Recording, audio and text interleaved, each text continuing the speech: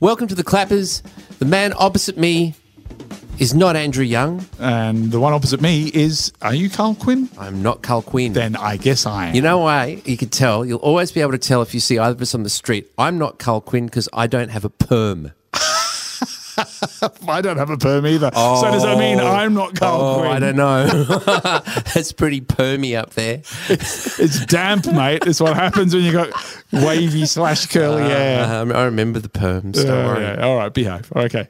On this episode of The Clappers. Yes, we're going to talk about something that Carl has seen at the Motion Picture House. That's called Joker. Something that I've read called The Minotaur. Something I've watched on TV called Unbelievable. Oh, yes. That's unbelievable. No, it's true. Yeah. I don't believe it. It is true. And some other things in the world of jazz. Speak to me, Carl. Andrew, Joker. Yes. Have you heard much about it? Well, I have, and I'll tell you how. Because I keep my ear to the ground. You do. It's very dangerous when you're crossing the road, I've got to say. Be careful but there. Somehow they're both, as you can see, pristine, beautiful, smooth ears. Much younger ears than you would think of a man my age. You have the youngest ears I've met. Now, I have a copy of a book, a graphic novel from the early 90s called The Killing Joke by, I think, Brian Boland and Dave Gibbons. So, please correct me, listener of the Clappers. And it's great. Can I just say, when you wade into comic book territory, and you drop names that you're not all that confident of, you are absolutely inviting people to correct you. You know that. Yeah, and I'm happy. Though I am a delicate fellow and I do not have broad shoulders, I have thick skin. So come forth. You're a veritable rhino. So I really like this. I really like this graphic novel. Right. It's an amazing interpretation of the origins of the DC comic very book quickly. character, Summarize the origins. The Joker is a patsy in a robbery gone wrong. He plunges into a vat of acid and it drives him mad, and he is bent on revenge. He does his best to enact said revenge. There's some great writing in this. It's a great line when the final battle happens. And of course the battle is really for us to interpret who is the more insane, the Caped Crusader or the Masked Fool. So I'm thinking that's the story that plays out in Dark Knight, more or less, right? In Christopher Nolan's Dark Knight, if I remember correctly. Does that sound about right? Oh, I can't remember. Although I'm wondering about the vat of acid and whether Jack Nicholson's Joker, I think there's the vat of acid kind of scenario there too. I can't quite remember. It's really hard. They blur. But this is what happens in the comic or the graphic novel. Anyway, this is a whole other space. Yep. Okay, so this is not based on The Killing Joke. No. I thought it was. No, it's not. No, it's a completely different world we're in here, and Arthur Fleck is played by Joaquin Phoenix, and he is basically he works in an agency where it's a clowning agency. So people go out and do jobs. They're clowns for hire. And we first meet him. He's on a street holding up a sign, like a "this way for your discount," and he gets rolled by a bunch of youths. You've seen this in the trailer. If you've seen the trailer, you've seen. The trailer, no. Oh, really? Okay, right. You will have seen this aspect of it. So he's basically he's a put upon guy, right? He's kind of one of life's could have been played by Elisha Cook Jr. He's one of life's marginalised characters. He could have been played by Joaquin Phoenix. So he does this quite well. I've got to say. He does. And he is living at home with his mother. He's in his mid-30s, This is going to appeal to a huge swathe of Australian men, isn't it? Well, we'll get to that in a second. Really striking echo of the Joaquin Phoenix film with Lynn Ramsey, You Were Never Really Here, in which he's a hitman who lives with his mother and has a very, he's a loner, very tortured character, mentally disturbed. Arthur Fleck is deeply mentally disturbed. He also has a condition and he's got one of those little laminated cards that he hands out to people to explain his condition, where he laughs uncontrollably at totally inappropriate moments. So it's a nervous reaction. It's kind of sounds great, kind of Tourette's syndrome. Don't tell us too much. No, it sounds really good. That's why I haven't watched the trailer, because I really felt I was going to want to watch this film. Okay, I'll let the illogic of that slide, but never mind. And he aspires to be a stand-up comedian, right? In his delusional mind, he is funny. As his mother says to him, his mother's played by Frances Conroy, probably best known from 6 Feet Under. His mother, when he says, I want to do stand-up comedy, she says, don't you have to be funny to be a comedian? It's kind of like, she doesn't mean it as a put-down. I can hear her saying that in that lovely soft voice. Yeah, exactly. She doesn't mean it as a put-down, but it is. Yeah, and it's also an accurate assessment because he is really not very funny. So there's this plotline where he wants to basically get onto the show of this talk show host played by, like a late night Johnny Carson kind of show. And the host is played by Robert De Niro. Rupert Pupkin. Well, this is a thing, isn't it? It is absolutely a kind of homage to, inversion of, sort of play upon the themes of King of Comedy, in which, for those who don't remember or have never seen it, it's a Martin Scorsese film starring Robert De Niro and Jerry Lewis. Jerry Lewis is the talk show host.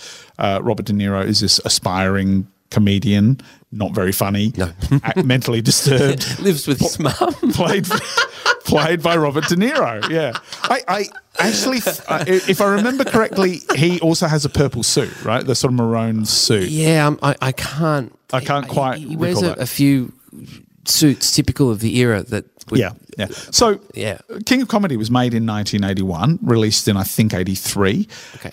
This film is set, I don't think the age is specified, but it's kind of about 1981. Todd Phillips, the director who co-wrote it, has said, think of it as about 1981. Okay, right? well, so that's good enough for me. That's good enough should be good enough for all of us. Anyway, it's sort of like seedy New York. It's New York before it got cleaned up. It's New York sort of, well, it's not New York, it's Gotham City, but we all know Gotham City is. Anyway, I think it's pretty great. Yeah. So the sort of trigger to everything is to him becoming a master criminal. Yeah, is that he gets given a gun, right? And he ends up in a situation where he's being beaten up by 3 yuppies on a train, right, on a subway train, and he shoots them, right? Yeah. And this triggers this kind of Patrick Bateman, was he one of the yuppies? This triggers this kind of like mass popular response where people start wearing clown masks, like right? that guy. What was his name? I think it was Gertz. Bernard Gertz, yeah. Who did a similar thing, and they made those Charles Bronson films. Yeah. So there's this echo of that, right? There's also, in the way it plays out, there's this echo of what I think of as a fairly great film from the 1970s called Day of the Locust, with Donald Sutherland. Heard of that. Donald Sutherland playing a character called Homer Simpson. Nice. Yes. Nice.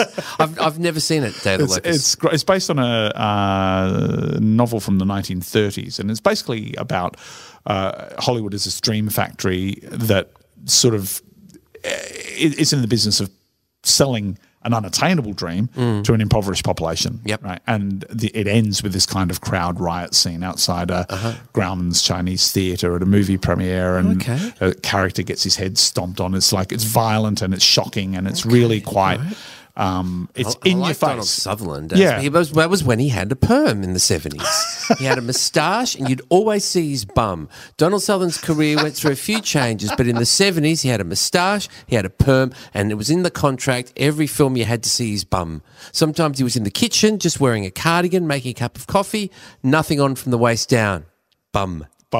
Yeah, so I'll look forward to seeing Day of the Locust because it's been a while since I've seen Donald Sutherland's bum. Well, you won't see it in Ad Astra. He is in Ad Astra. Oh, is he? Yes. It's, like I said, he's gone through phases. Bum. This is a 21st century. He's moved on. Anyway, so back to Joker. Yeah. There are echoes of the real world. There are echoes of V for Vendetta. There's echoes, a very, very, very strong echo of King of Comedy. I suppose you could say there's a kind of Taxi Driver element too. There's a bit of the Travis Bickle in this character, except that Travis has a real political agenda, right? Or sort of socio-political agenda. Sociopathic, yes, I guess so. Arthur Fleck eventually gets on this talk show. Yeah. Is introduced as Joker. He appears in makeup. Yep. And this is after all the uprising has happened, and Murray Franklin, the Robert De Niro character, says to him, so, are you spearheading a political movement? And he says, I'm not political. I stand for nothing. And you could go, he stands for nothing, or you could go, he stands for nothing. And I actually think that it's that sense of nihilism. He represents this kind of nihilistic response to being excluded from the world. Yep. As it's a reaction to the incel. Well, it's a reaction to the 1%, right? Okay. Now, the whole incel thing, this is a criticism that's been like bandied about of this film already. Okay. And It's barely out. not entirely without some justification, although I would say it's a somewhat simplistic response. I kind of see Joker in this as being it's a character study, but it's also a kind of social metaphor, and it feels like a film that is very much born of the post-Occupy moment, the the Trumpian moment. It is really, really speaking to the culture at this moment in time, and I find it fascinating. Doesn't mean it's not faultless. But it's really very, very intriguing. And Joaquin Phoenix is such an amazing actor, I've got to say. He's a fascinating actor. He's incredible really to is. watch. Yeah. So I would say don't watch the trailer. I never do. If I'm going to see a film, go and watch the film. I know if I know I'm going to see a film, and usually, if say it's a film by people I don't know who's in it, don't know anything about it, I'll watch like the first 2 seconds. I go, yep, love it, or nah, this is rubbish. So the pattern here is you only watch the trailer when you intend to review it negatively on the basis of the trailer. Yeah, more or less. For instance, right, I don't want to take up too much time talking about rubbish and nonsense because this podcast. No. This is a serious podcast, a very serious podcast. I turned on that crazy. I don't know why they didn't call it filthy, but they call it Crazy Rich Asians. Oh, yeah. Right? Yeah. I lasted with the intention of, I love Singapore. It's one of my favourite places. It's the Canberra of good place to noodle around. Asia. It's a great place. They're from Hong Kong. Did you know that Singapore noodles are unknown in Singapore? Are they? Yes. Really? They are unknown. You will not get Singapore unless you go into a specific type of Chinese restaurant. They're from Hong Kong. Right. There you go. I looked that up. So anyway, I love Singapore. I've only been there 3 or 4 times. It's not like I hang out in Singapore or anything like that, but I do love it. And I thought, I'm going to turn it, because I'll see some buildings and some parts that I like. Turn it on. I last as long as it takes a normally hungry person to eat a toasted sandwich. I barely got past the second scene of the film. It was so abysmal and terrible in whatever way you want to measure that. It was. And so I know, man, I know. And I knew, maybe I saw a bit of an ad on a bus or a billboard or maybe I saw something on I don't know. But I knew I'm going to love this film. Or if not love, I'm going to really enjoy it. And so that's why I won't watch the trailer, because I don't want to spoil it, Okay, well, go. I'm going to. Carl. Yes, Andrew. I'm going to talk about a book called The Minotaur by Peter Goldsworthy. Okay. And it's a new book. It's a paperback now available. It's an Australian novel. It's about a policeman who is really angry because he's blind.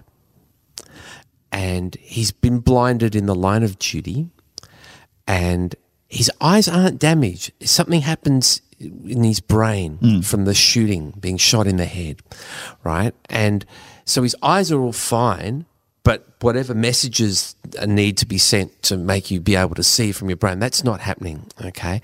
And what really attracted me to this book was the fact that he's really angry. He's not one of these stoic heroes who bears his pain with courage and fortitude.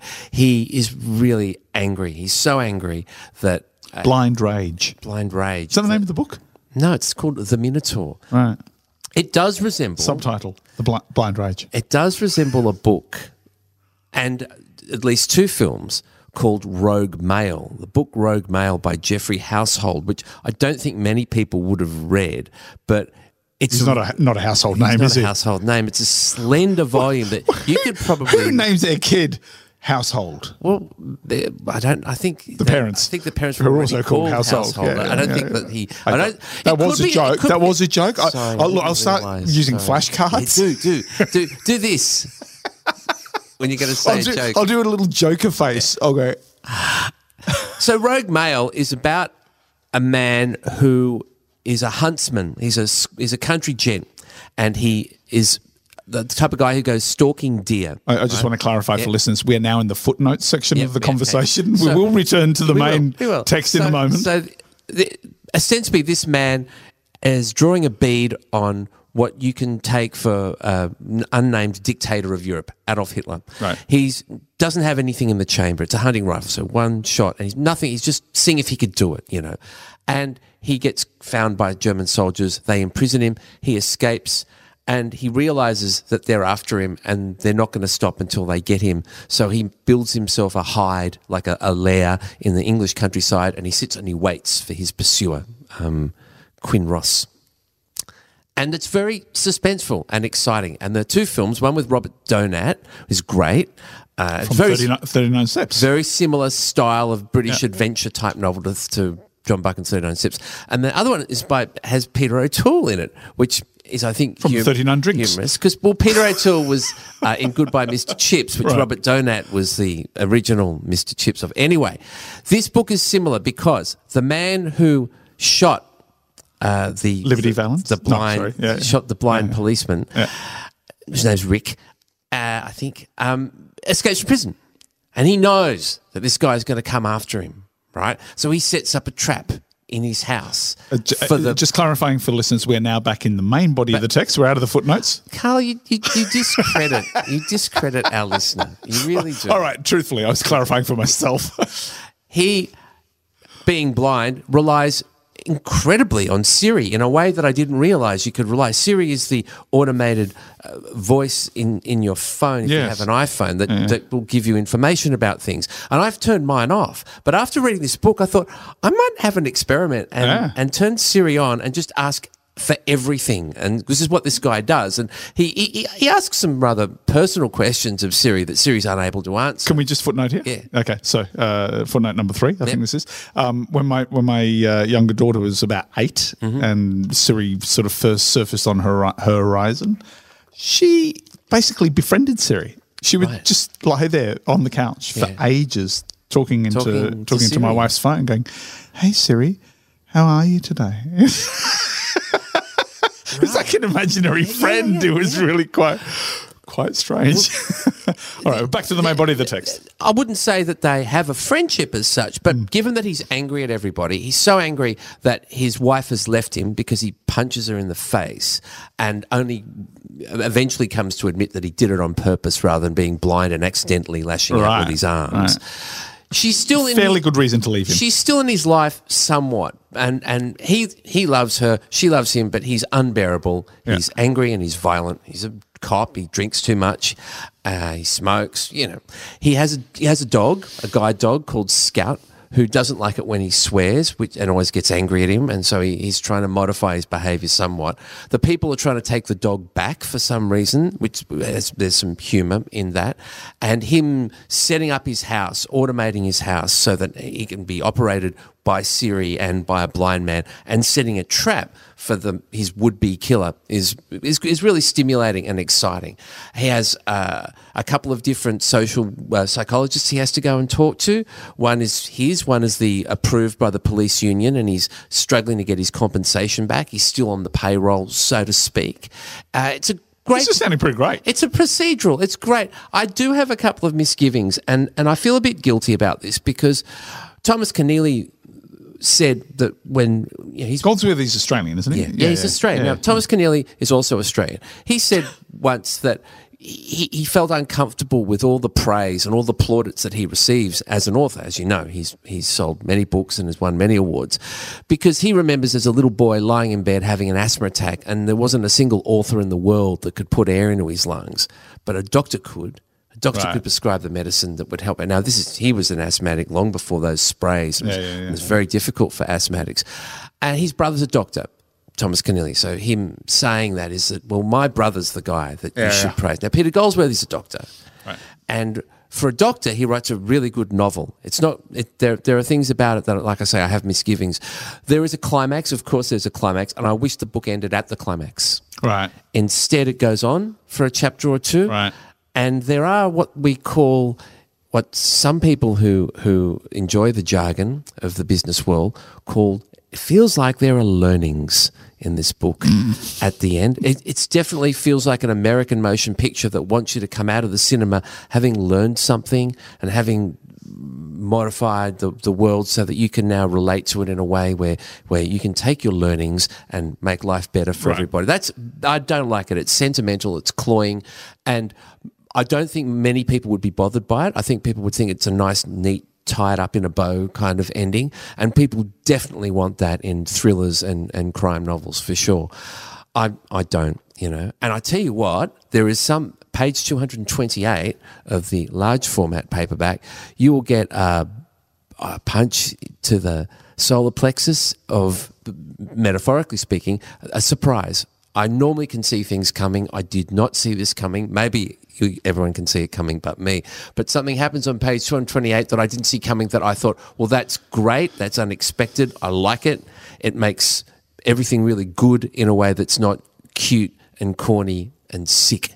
So I'd say read this book, and at the end of the climax, if you're really happy with everything, just stop. Don't feel you need to get to the end, because it might just make you spew up. Right. However, if you're like everybody else, read it to the end and feel warm and cozy. But have a little paper bag with you. I have to say, I don't like making that criticism, because anybody who can be a doctor already deserves all of my respect. And then to become a novelist in your spare time, I think that's fantastic. And it's a book that I can definitely recommend to people who like the sound of this plot. I just wish you were more angry.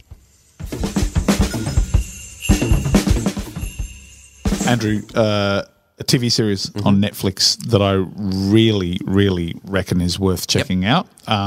It's been around for a few weeks now, called Unbelievable. I mean, it's a funny thing in the era of streaming that, like, you can talk about a show that's 2, 3, 4 weeks old and it already feels ancient. Exactly. It's kind of odd. It's kind of odd. I hear you. But there is so much that you can't possibly see everything. In the instant it becomes the topic du jour. And they put them all out at once, don't they? Not all of them. No. Stan has more of a practice of releasing week by week. There's a series called Murder on the Bayou, which is on Stan, which is a true crime series. I've seen the first couple of that, and it's really good. Yeah. I haven't caught up with the rest, and I will. But they're dropping that week by week. Week. Anyway, back to Unbelievable. Yeah. So it's a true crime. It's a dramatization, but based on a true story. That basically starts with the rape of a young woman in her apartment in 2008 in Washington State. And that young woman is played by Caitlin Dever, who people may have seen in Booksmart, if you're amongst the small number of people who took the opportunity to go and see what I think is one of the best comedies of the year. I saw the trailer for that. Oh, my God, and decided not to go. No, it looked good. It's just about the two girls who graduate and want to have a fun time that they haven't been denying themselves all this time. Indeed.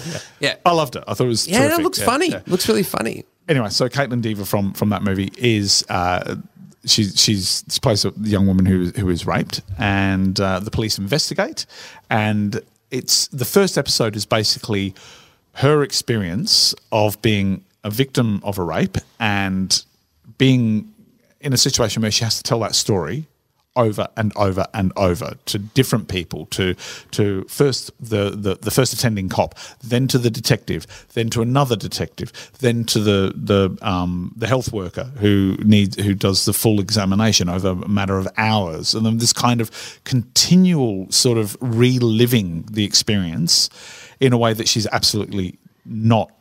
I mean, she's sort of okay with it in the first instance and becomes increasingly less okay with it. And then she's a girl who's been through. She's a young woman who's been through foster care, so she doesn't have an immediate sort of core support network, support person in these situations. And she's in this sort of transitional student housing kind of space, and she's there sort of conditionally because of her background. She's got one of her foster mothers basically says, "Oh, yeah, something doesn't stack up," and she shares this with the cops, right?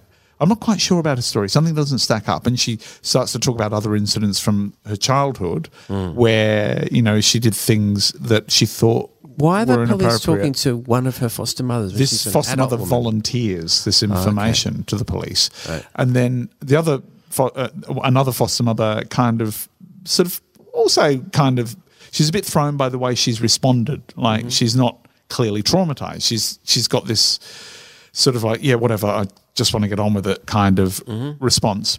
So that first episode is very much about what's the appropriate way for somebody to behave who's been through an experience of rape, and the sort of onus on belief, I guess. It's really like very interesting topic in this era, the the Me Too moment, where there's that push to believe every woman's claim, right? Which is both comes from a good place, but is, I think, quite problematic. But then this kind of throws that whole belief, don't believe kind of dynamic into stark relief, because she's not believed. Eventually, she is simply not believed, and it becomes such a pronounced disbelief that the police end up charging her with making a false report. Yep. So then, does she have a lawyer? No, not in this first. Well, she doesn't need a lawyer because she's a victim to start off with. Once she's charged, by episode 4 or 5, she has a lawyer. Yes, right. Okay. Then there's parallel to this, sort of from the second episode. There's a story of a series of rapes happening elsewhere, and a very different set of investigations. Starts off with a female cop who sort of played by Merritt Weaver, who some people will know from The Walking Dead. I love Merritt Weaver. I think she's great. She's leading. She's very empathetic. She's very softly spoken. It's like you could not get a more contrasting handling of the situation. And then there's a second case that sort of crops up parallel, and Toni Collette plays the cop investigating that. She's much more hard-nosed, but still empathetic. Yeah. And so somehow these cases start to weave together over the series. Well, they have merit. Hey? The argument has merit. Yes. So does the show. Yeah. Yes. Very good. And that's your type of joke. It is. Don't expect any laughter from that. Don't even do it. It's not even funny. It's just... I'm laughing. It's coming from a place of envy. Yeah. I wish I'd seen that. Yeah. Weaving, merit. It's gold. It's comedy gold. Anyway. It's yours. Thank you. It's yours.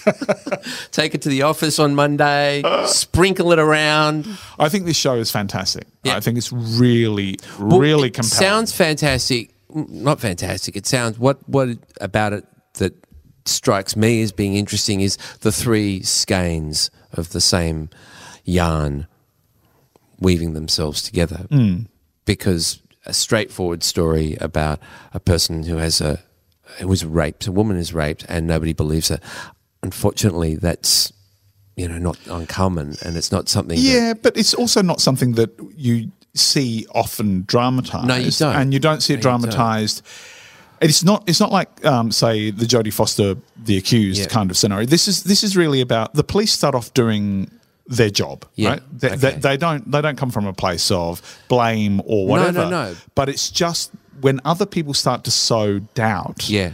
Then they're very easily persuaded. That's right, and then, which is often what happens. And it's very, very interesting because it does make you. And I know it's risky to sort of say to wade into that. For me to wade into that territory of questioning the believe every woman proposition of the Me Too movement. But I do think that's kind of like, there's got to be process and all the rest of it, but the process has to be a hell of a lot more empathetic than it sometimes is. Well, I don't have any issue with that blank statement.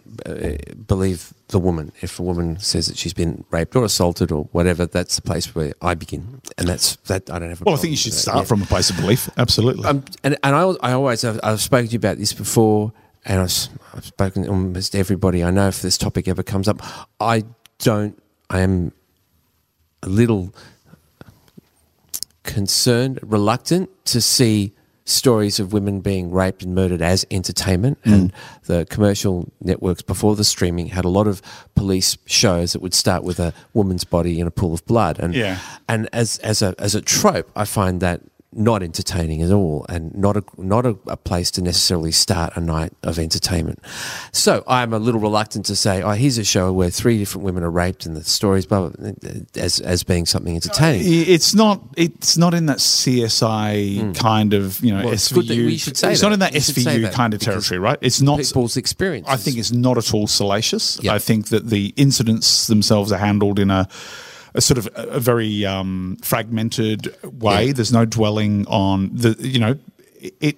I think they tried to capture the victim's perspective on these things. Yeah. And part of that is that they're blindfolded, so they don't actually have a lot of visual kind of memory. They have fragments. They only have fragments. And it's about a perpetrator who is very aware of procedure and is able to manipulate the gaps in, say, sharing of knowledge between police departments in neighbouring municipalities and so on.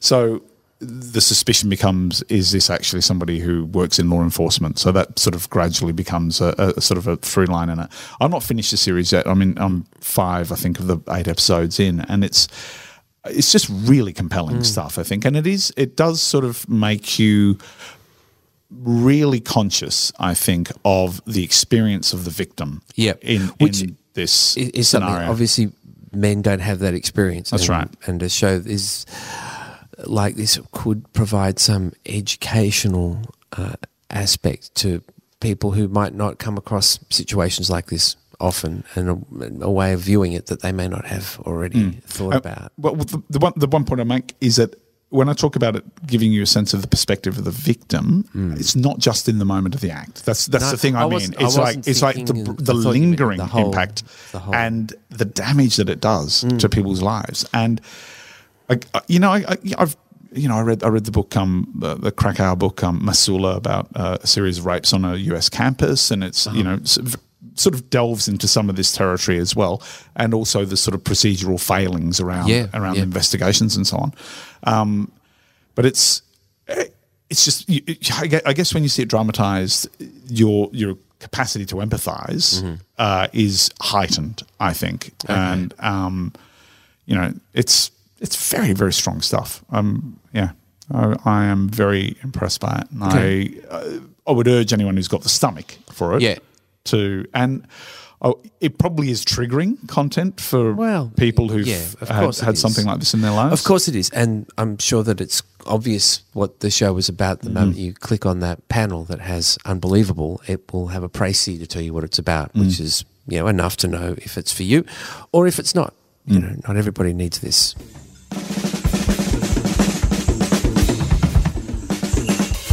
It's been a while since we've sat at this table. I think maybe 2 weeks. So a couple of Mondays past, I went to an awards night. No way. Yeah, I don't. Congratulations. I don't go to many, thanks. What did you get? It's the second one. I'm just going to say this in as neutral a way as possible. You are the best. I shared in a couple of bottles of wine with one or two other people sitting at the table, and I ordered the wine. It was very good wine, and I had a trio of dips and some kind of flatbread. So I'm gathering from this that you weren't the recipient of an award. A plate of gnocchi. I said no to the, in inverted commas, Atlantic salmon, and some form of liqueur dessert. So that's what I got on the night. Right. These were the Australian Jazz Bell Awards, named after Graham Bell, the jazz man. And it was a really good night, not unlike the Age Music Victoria Awards, because there were performances. Right. They had a great trio on stage, and then the winner would come of a particular awards would come and play a piece with them, and it was great. How many awards are there? Sorry? How many awards? Oh, it was quite a few. It must have been a long night if everybody's getting up. Actually, it wasn't that long. I reckon it was done by maybe 9:30, 10 o'clock. It was like 3.5 hours. Started at 8:30 in the morning? Yeah. There were winners, people like Sandy Evans from Sydney. She's a saxophone player who has put a band together and been keeping that band together for decades now, called 10 Part Invention. She won the Lifetime Award, the Hall of Fame Award. And she's in Sydney. She wasn't down to receive it, and I think it was Barney McCall, the pianist, who accepted it on her behalf and pointed out she's only the second woman in the history of these awards to receive one. Judy Bailey, who also runs a big band, has just put an album out recently. It's very good. She is the other woman, and all the other recipients Andrew Keller won the, I think it might have been Best Group Award. But what was interesting is that, well, you tell me, it may not be interesting, but of course, in a country as diverse as Australia, culturally and ethnically, a country that has been that way for quite a long time, almost all the winners were men, except for one or two, and all of them except for one were Anglo-Saxon men. Niran Darsika, the trumpet player, not an Anglo-Saxon man, won the Best Young Jazz Player Award. He's very good. Very good. People should watch out for him. He lives all over the world. He also won the APRA AMCOS Foundation grant this week as well. So he will be not often in Melbourne, but when he is, you should watch out for him. He has an amazing suppression in his playing, and his ideas flow beautifully. Really great young musician to watch out for. But it was great to be at the night. It was great to hear the music. You know, it's something that you might forget at some award nights, that there's actually an art and a skill involved in the receiving of the award, and to have it on display is wonderful. And I hope next year there'll be a bit more of a mixture of jazz men and jazz women and people of different ethnicities accepting the awards. But that's the way of all media and arts. It's gradually changing, and people are hoping that it will continue to change and evolve even further. I went to a music. I was going to music. Let's try that again. I was going to say I went to a music kind of, awards recognition night. Yeah, right? I'm stretching the metaphor here, really. Sure. I saw Evan's 25th anniversary show. That's exactly what that is, isn't it? That's a real recognition of achievement. 25 years of on and off performing and recording. Yep. James Young, who was at one point their manager, which I hadn't realised. James Young is best known as for the Cherry Bar and Triple R and man about rock and roll town. Yes, and indeed. He briefly came on stage at the end of the set before Only they came briefly. back. He does love the microphone. He did realise that people weren't there to hear him; they were there to hear the band. So even got to play a couple of songs, did they? They did. But he described them as being basically the Beatles smeared in Vegemite, and I think that's a pretty apt description post on that. Yeah. And but it's a particular moment in the Beatles' trajectory. I think it's probably about 1965, 66. It's about that sort of rubber soul, revolver kind of moment. And it is, I think it's a magnificent sound that they create. And Ash Naylor, the guitarist and singer, he's a seriously talented cat, I think. People will know him from the grand final. Well, I am appalled to say that I was so keen to see. I mean, I'd written about who was playing at the grand final. I was really keen to see how their pre-game entertainment. And I'll get to that. My one of my children turned on the TV at home. We had a grand final barbecue. They turned on the TV and they put it on the wrong channel. They had it on the Foxtel Chat Fest instead of on Channel 7. So I didn't actually see it. Are you serious? You didn't see I'm outside setting up the barbecue. No, pre-game entertainment. Yeah, tossing some prawns, some tigers, tigers on the barbie. You should. And it's where you belong. And I go, when's this music starting? And somebody says, it's finished. And I went, what? Outrage! Well, it was a guy singing the national anthem. I don't know, probably from one of the Talent Quest shows. Not well at all, not well.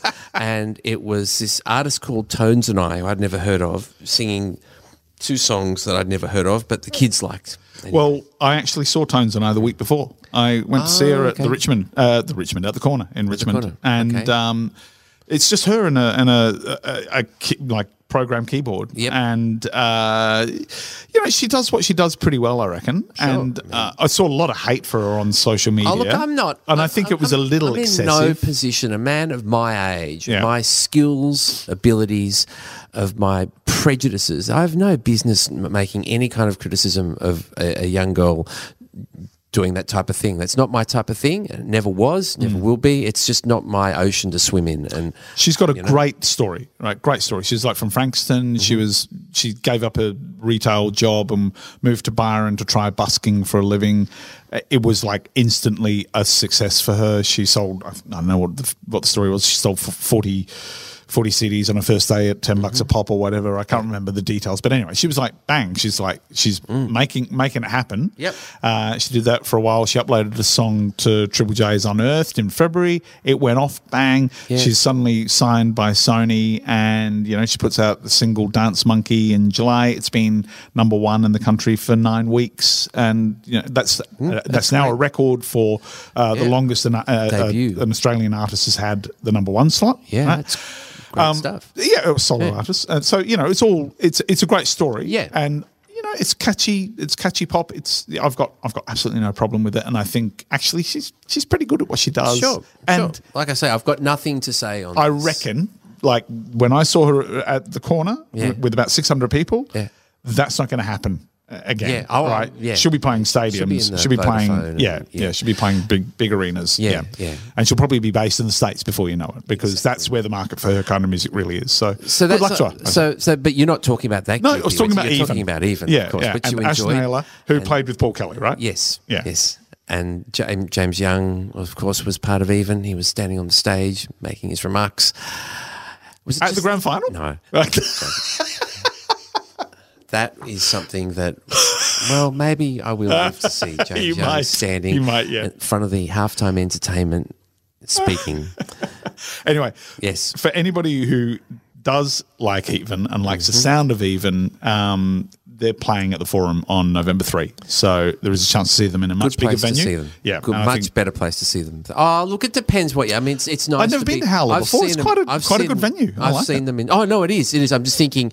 Some people like a bit of space around them, and you get a bit of space at the Forum. Whereas the places I've seen them have been very tight and sweaty. But then sometimes that's exactly how you want to see a band. Really tight, sweaty environment. Just a little aside. Yeah. If you like Even, but you don't like crowded, sweaty venues, you could go and see Ride Like a Girl, because in one scene, fairly early on, a wedding scene, there's a wedding band. Yeah, it's Even. Okay, there you go. And I only know that because I was on set the day they were filming that scene, and so I got chatting to Ash. I went, "Are you?" He was over at the catering table. Are you Ash Naylor from Even? He went, "Yeah. What are you doing?" "Oh, we're playing." Well, anyway. There you go. That's great. Just to finish up, if you're in Melbourne, every Wednesday in the month of October, Julian Wilson's group is playing at Bar 303. That starts around 8:30, goes probably to 11. I think they've got a legal requirement to finish the music by 11. I think there's also a support act. You should definitely go and check that out. There'll be a new Julian Wilson album out soon, but there's plenty of material for you to get your head around through the Bandcamp system. If you know about the Bandcamp system, just go to Bandcamp, check it out, look it up. And that's happening. Of course, Wednesday night is Jazz Night in Melbourne, so there are plenty of great gigs to see. I've seen a few of them. Saw the other night, went and saw Bop Stretch at the Uptown Jazz Cafe. Hardly anybody there, 15 people, but they were enjoying themselves in the noisiest fashion. It was wonderful. Sometimes that place is a little reverential for my tastes. And there were some very noisy women ordering bottle after bottle of red wine, spilling it everywhere, laughing, having the greatest time. And every time, they're not necessarily the type of people you would necessarily see in a jazz club. And it was great. And every time that one of the musicians, the sax player Phil Nye, would say, on drums, Danny Fisher, and they'd be, Danny! And then he'd say, Ben Hanlon, double bass,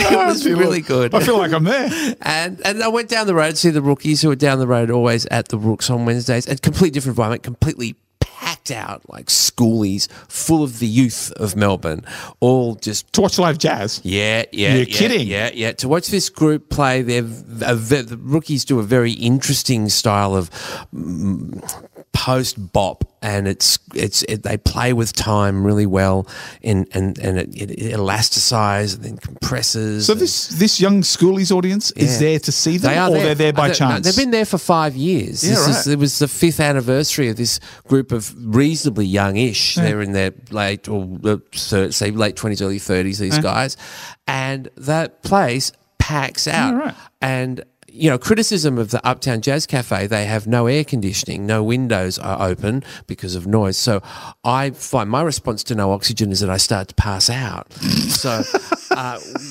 you can barely breathe. And so at the Rooks, it's packed full of people. You can always breathe. And then sometimes you go and stand on the footpath with the smokers and you can still see through the windows. So it is completely packed, and they do 2 sets there every Wednesday and have been doing it for the last 5 years, and will be doing it for, eternity, so that's always on in Melbourne. Wednesday night is a great night to go and see jazz, and you can see it with some rowdy women drinking wine. Not a lot of space, not a lot of humans in there, but no air, but still great music. Or you can go down and see the Rookies, where it's completely packed and you'll have to squeeze and push to get to the bar. Forget about the toilets, go somewhere else. And it's great. It's just a great night. And now there's another one at the 303 in Northcote, Julian Wilson. So these are some great things that you can check out. These are all residencies that have been happening. Well, the Julian Wilson one's new, but Bob Street's been doing it for 9 years, I think. And the people will come, and they will be noisy, and they will drink, and they will have fun. Well, we hope that's what you've been doing while listening to the Clappers. Yes, we have. Now you can go to our... we didn't talk about Noel Button. What? Noel Button, okay. I'm going to have to talk about it next time, okay? It's okay. This will keep. The show's over, so this will just have to keep Noel Button. I think this is what they call foreshadowing. Yes, I've heard of this foreshadowing in creative writing class, foreshadowing. All right. You can go to our Facebook page. That's what reminded me. Go and check out what's on the Facebook page, all right? Then you'll know what I'm going to talk to you about next time, not this time, which I was supposed to, okay? And can I just say, if you do, dear listeners, you're one step ahead of me. I never know what he's going to be talking about. Never. Okay. If it sounds like we're making it up, that's because we're making it up. This week on the Clappers. Didn't we do that? Yeah, we did, didn't we? Yeah. Okay, forget it.